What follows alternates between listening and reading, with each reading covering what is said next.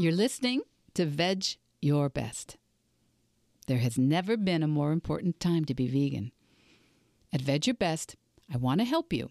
I want to help you limit and eliminate the consumption of animal products without feeling deprived, overwhelmed, or unsupported, even if no one you know is vegan. My name's Michelle Olander. I'm a life coach, and I know that if I could go vegan in my 50s, with all my excuses, I know you can start moving in that direction too. Veg your best, and there's nothing you can't do. Episode 176, Yearly Goal Setting, Part 1, My Backstory.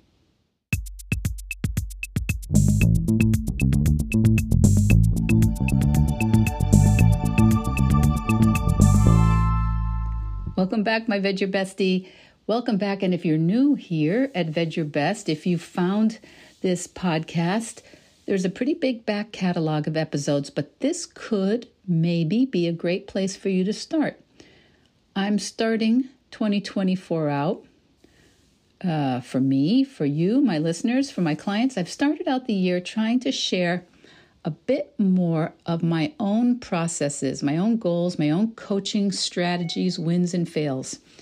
So this episode and the next couple will be a little more about me personally, and the goals I set, the way I've used coaching in the last few years, mindset, my life, the way I do and also don't take my own advice. So that's kind of the remit for the next few weeks.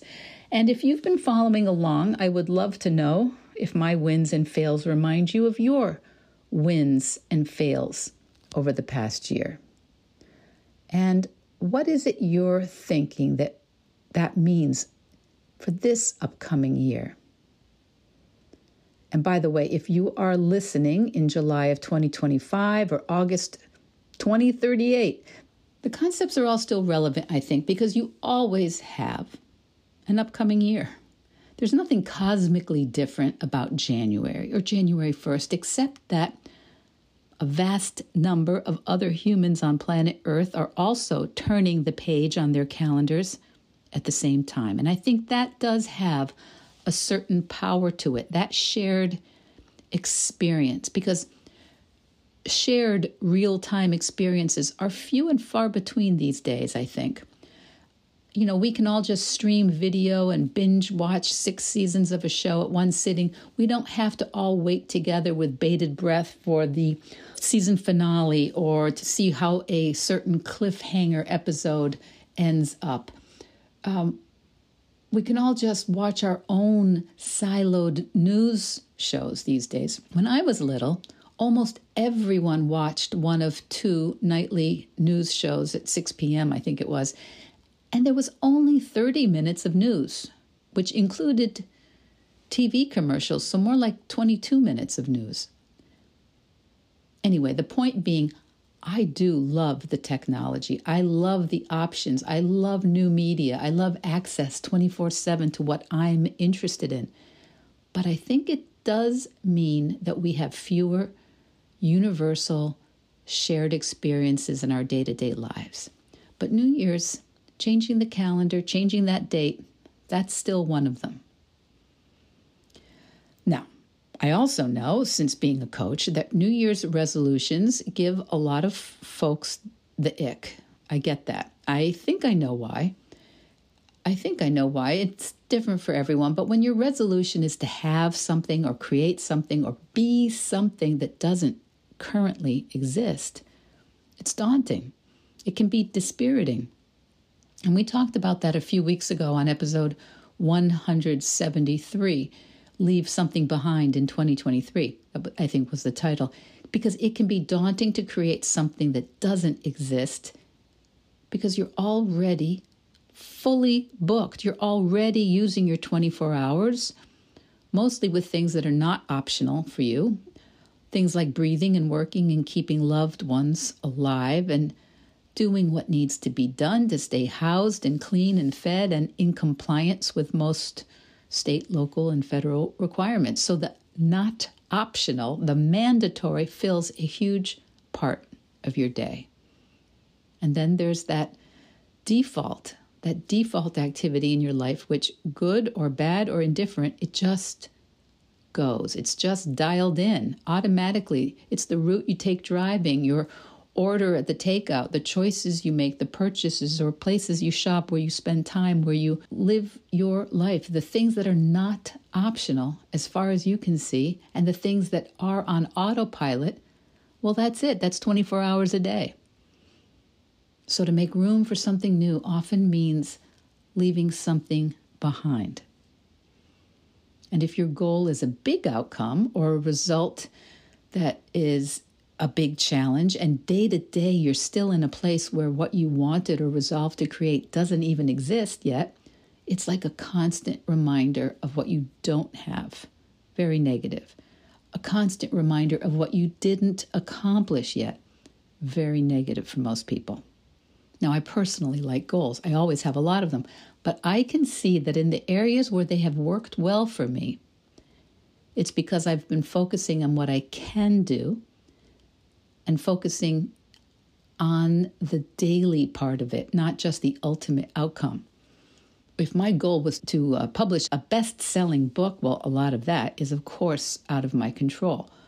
And day to day, even if I were writing consistently, I would still not have it. Now we'll come back to my writing goals probably next week. But today I'm going to share with you some of my thoughts about my recent back history of goals and resolutions. And I'm going to give you a sense of how I use an evaluation process in my own life.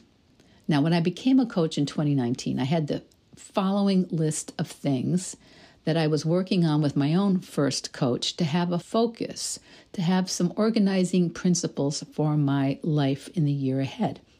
I was 60 years old.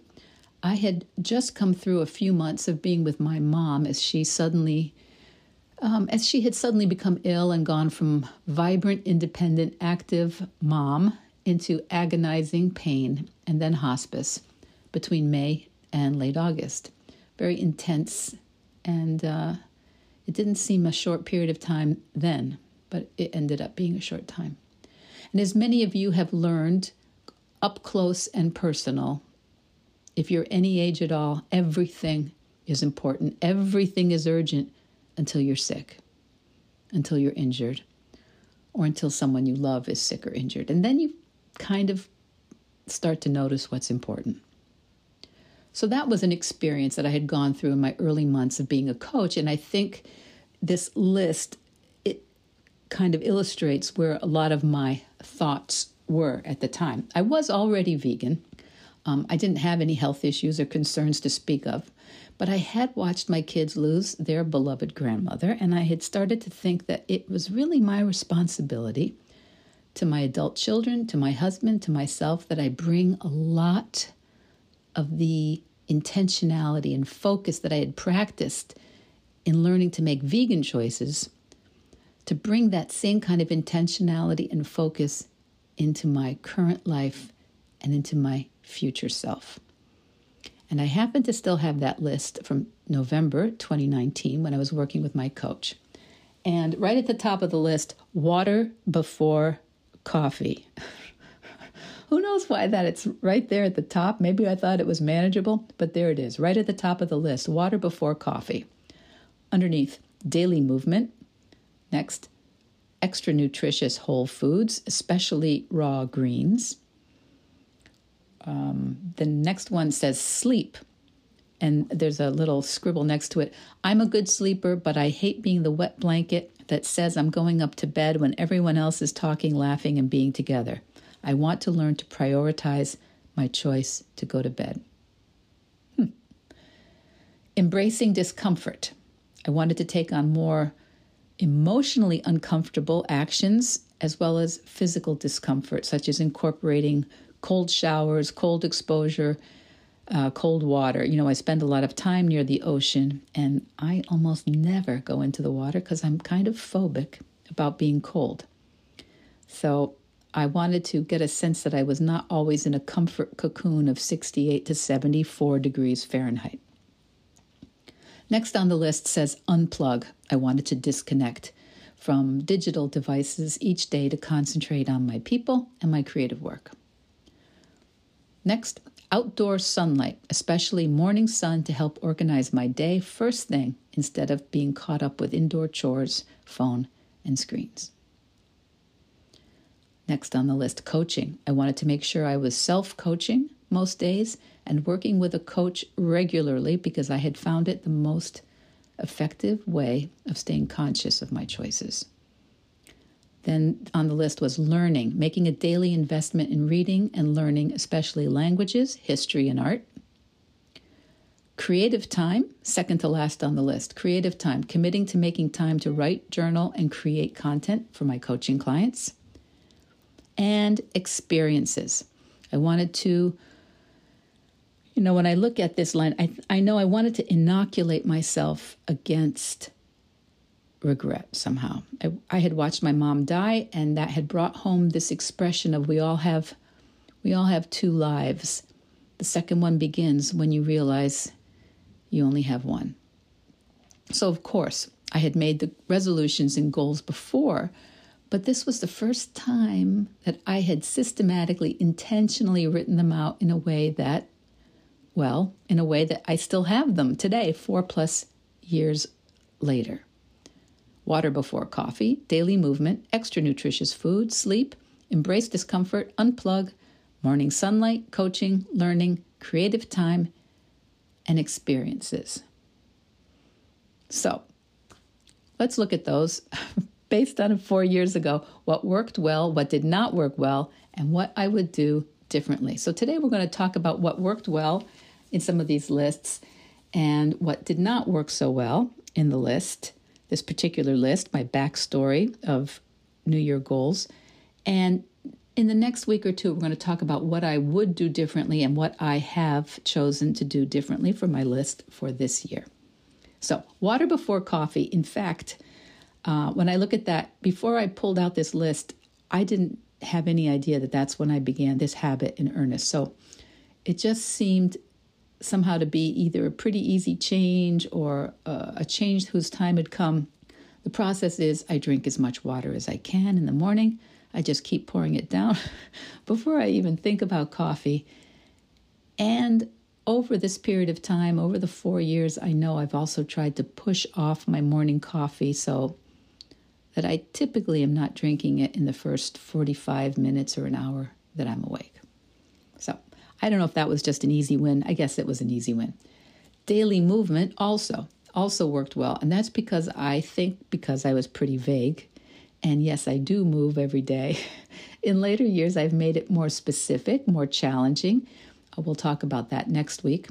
But daily movement was just right for this first iteration of a written goal as a new coach. Because, and one thing it did include right from the beginning was one push-up. Do one push-up, which at the time I really could not do. So anyway, that was a win. Extra nutritious food, that also worked well because I made it similarly easy to win at because I did eat pretty well, I thought. I was vegan. I was mostly eating whole foods.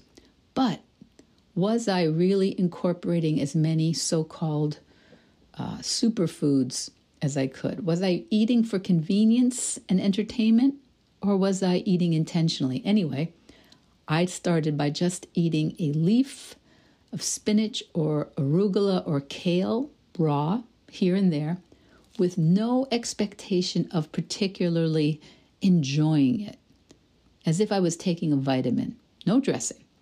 I was just making this deliberate choice, and you can't believe how quickly I actually started to really enjoy, really love this particular habit. So I tell everybody who works with me, try it, even one leaf. Try just eating one intentional leaf of unadorned fresh greens, raw greens every day, multiple times a day when you can. And now, honestly, I eat them by the handful, no dressing. My kids think it's crazy, but I actually think of it as just being really good to myself and really being appreciative of the kind of nutrition that I have access to in this world. And if you ever see my Instagrams of lunch, I almost always start the plate with a heaping amount of raw greens. Then the rest of the food gets added. So that was a win. That was a win that worked well that first year and has even gotten more dialed in and refined as time goes by. Sleep was also a win, and that was kind of a huge shock because nobody seemed at all put out or disappointed if around 9 or 10, when the family and friends were all laughing and talking and hanging out, no one seemed dismayed or to interpret it negatively if I said, "Love you, I'm heading up to bed." It was a kind of no. It was just like, "Oh, okay, love you, Mom." It seemed like it was going to be a huge deal, and it was decidedly not. It was not a big deal at all, except in my head. Next on the list was coaching. Coaching, both self-coaching and working with my own coach, was also basically an easy win that first year because honestly, nothing I've ever done has made such a positive impact on my life as performance coaching. It's making that same kind of deliberate daily commitment to cleaning out my thoughts and my brain that I make to cleaning my teeth. And the item called experiences, that also went well, partially because I always like to do things. I like to see things and go places. And coming out of that time with my mom in hospice, that actually felt a little bit more important, a little more urgent. My husband and I know that end of that last year, the end of 2019, beginning of 2020, we went to a number of exhibitions. We went to a number of things that I might have been much more lackadaisical about otherwise, but we also went to Ellis Island, which had been on my list to visit for literally decades, and it's a fabulous place. And if you haven't been to Ellis Island, please put it on your list when you're in the New York area. So that was one I remember, one of the first experiences that I checked off my list after making this goal. Now, more of a mixed bag. Less of a win was embrace discomfort. In 2020, as I was going public as a coach and writing and telling people what I was doing and thinking about how I wanted to position myself as a coach and being public, all of that was very uncomfortable for me. Thinking about being a vegan coach, very uncomfortable. I was like, well, who cares about that? And then I launched my podcast in 2020, and that was also very much a result of me embracing discomfort, emotional discomfort. So that I was proud of myself for, but physical discomfort, not so much. I had thought that I wanted to toughen myself by going in the ocean or maybe cold showers. Nope. That did not work well, and it is still not an area that I have conquered. I think it's because I made that goal of physical discomfort a little too all or nothing, and I didn't know exactly why it was important to me, and it seemed like a good idea or a should. But maybe it's actually someone else's goal. I'm still not entirely sure. When we talk about my current goals next week, we'll see what I've done with that idea. That's not the world's best teaser, is it? Well, another area that did not work well in 2020 after I had implemented this list was unplug. That did not work well, and as a new coach, I think maybe I was on social media more than ever, looking at how other people were doing things. Not a win. Not a win.